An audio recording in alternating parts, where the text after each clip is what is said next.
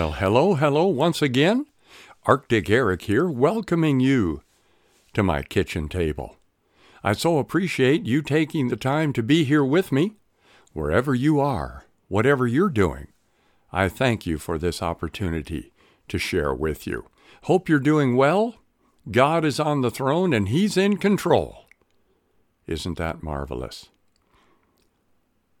Made a little trip in the car up to a repair shop earlier today with a good friend of mine who normally we walk together every day, but today we rode together in the car.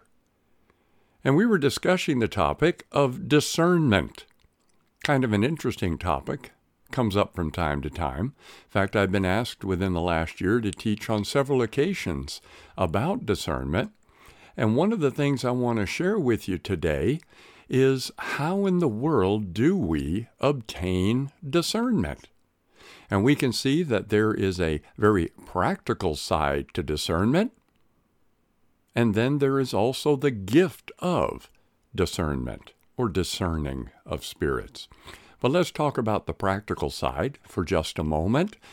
Was thinking as he and I were chatting in the car, how ridiculous it might be if we knew that it was good for us to eat food, but we just chose not to do it. And instead we expected God to supernaturally put calories and carbohydrates and vitamins and minerals into our body.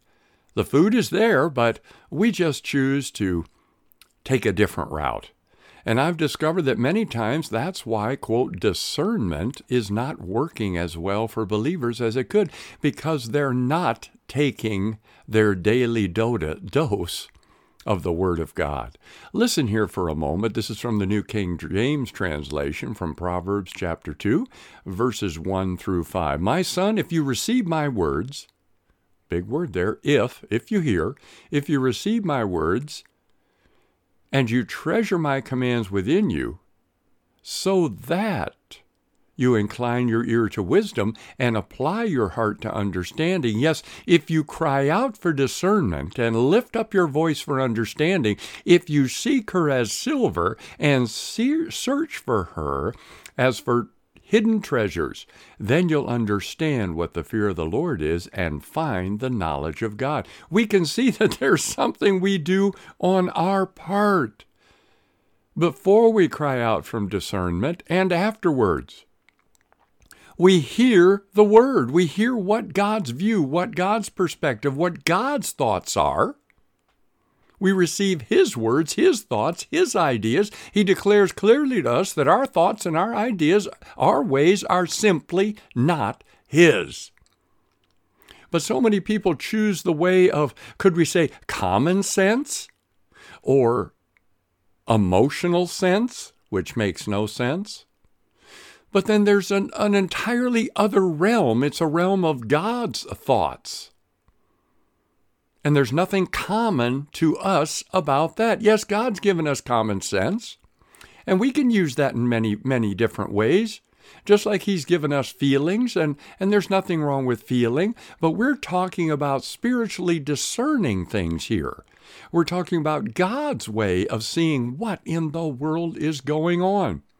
So He's saying, if we'll receive His words, if we'll allow the Word of God to be a lamp to our feet, if we'll spend time with Him by the Spirit in the Word, where the Spirit of Christ, the Holy Spirit, that marvelous Spirit of grace, can reveal to us great and wonderful and mighty things about our God, what He has done, what He will do, and what He wants to do today. It's about His thoughts, His idea. Who is He as a person?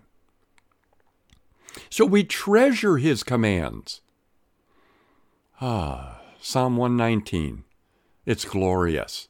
We incline our ear, we open our ear, we keep our ears open to hear from Him, applying our heart to understanding, saying, yes, Lord, let it be so.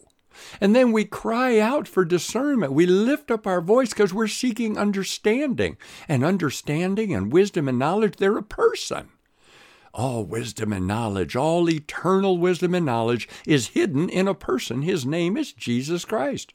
So if we'll seek her as silver and search for her, that takes effort. I don't know if you've been watching this program, Gold Rush on TV, but those boys, they go through a whole lot to get a little bit of gold. Well, Jesus has done a whole lot that you might have an abundance of the riches of the hidden treasures that are in Him. Then you'll begin to understand the fear of the Lord, and you'll find that knowledge. In the New Testament, Paul says this, he's praying that our love might abound more and more in knowledge and all discernment, so that we might approve the things that are excellent.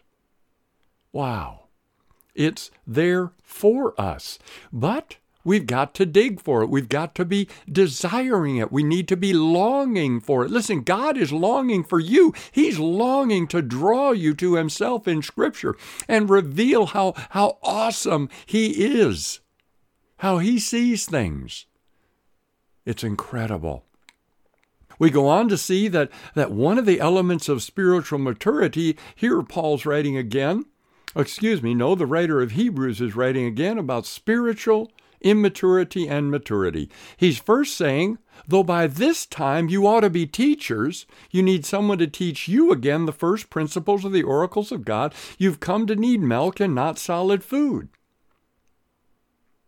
For everyone who partakes only of milk is unskilled in the word of righteousness, for he is a babe. But solid food belongs to those who are of full age, that is, who by reason of use, proving what the good, perfect, and acceptable will of God is, as their minds are renewed and transformed on the Word of God, they're mature and they've exercised their spiritual senses to discern between good and evil. We need to see, how does God see good and how does God see evil? Then, of course, there is in 1 Corinthians chapter 12, verses 4 to 11, we do see that the Holy Spirit has graced us with gifts for others. And one of those is the discerning of spirits. That's when God sovereignly, by the Holy Spirit, decides to use any of us as the Spirit wills on whatever occasion He desires to minister to someone.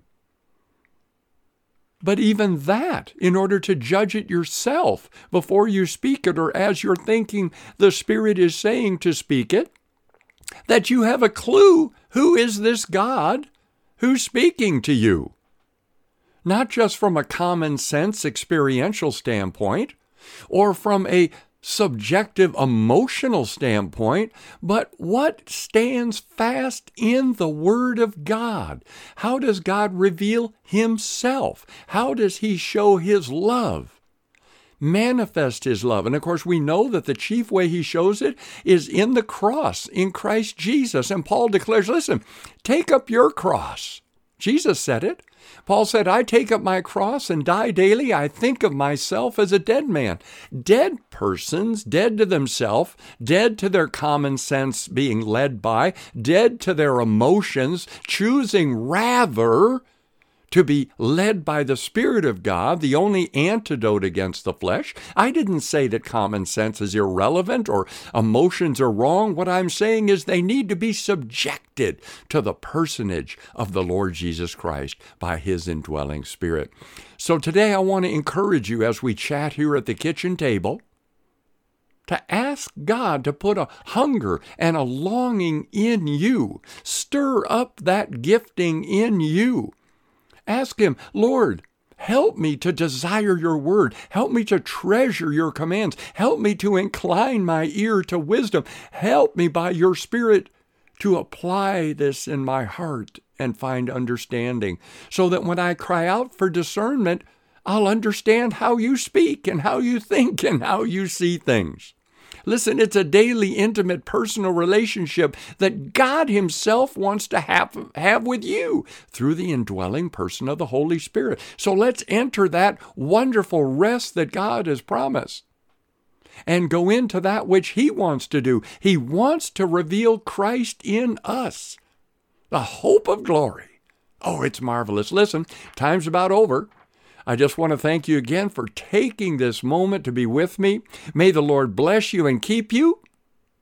Arctic Eric here, looking forward to the next time we meet at the kitchen table.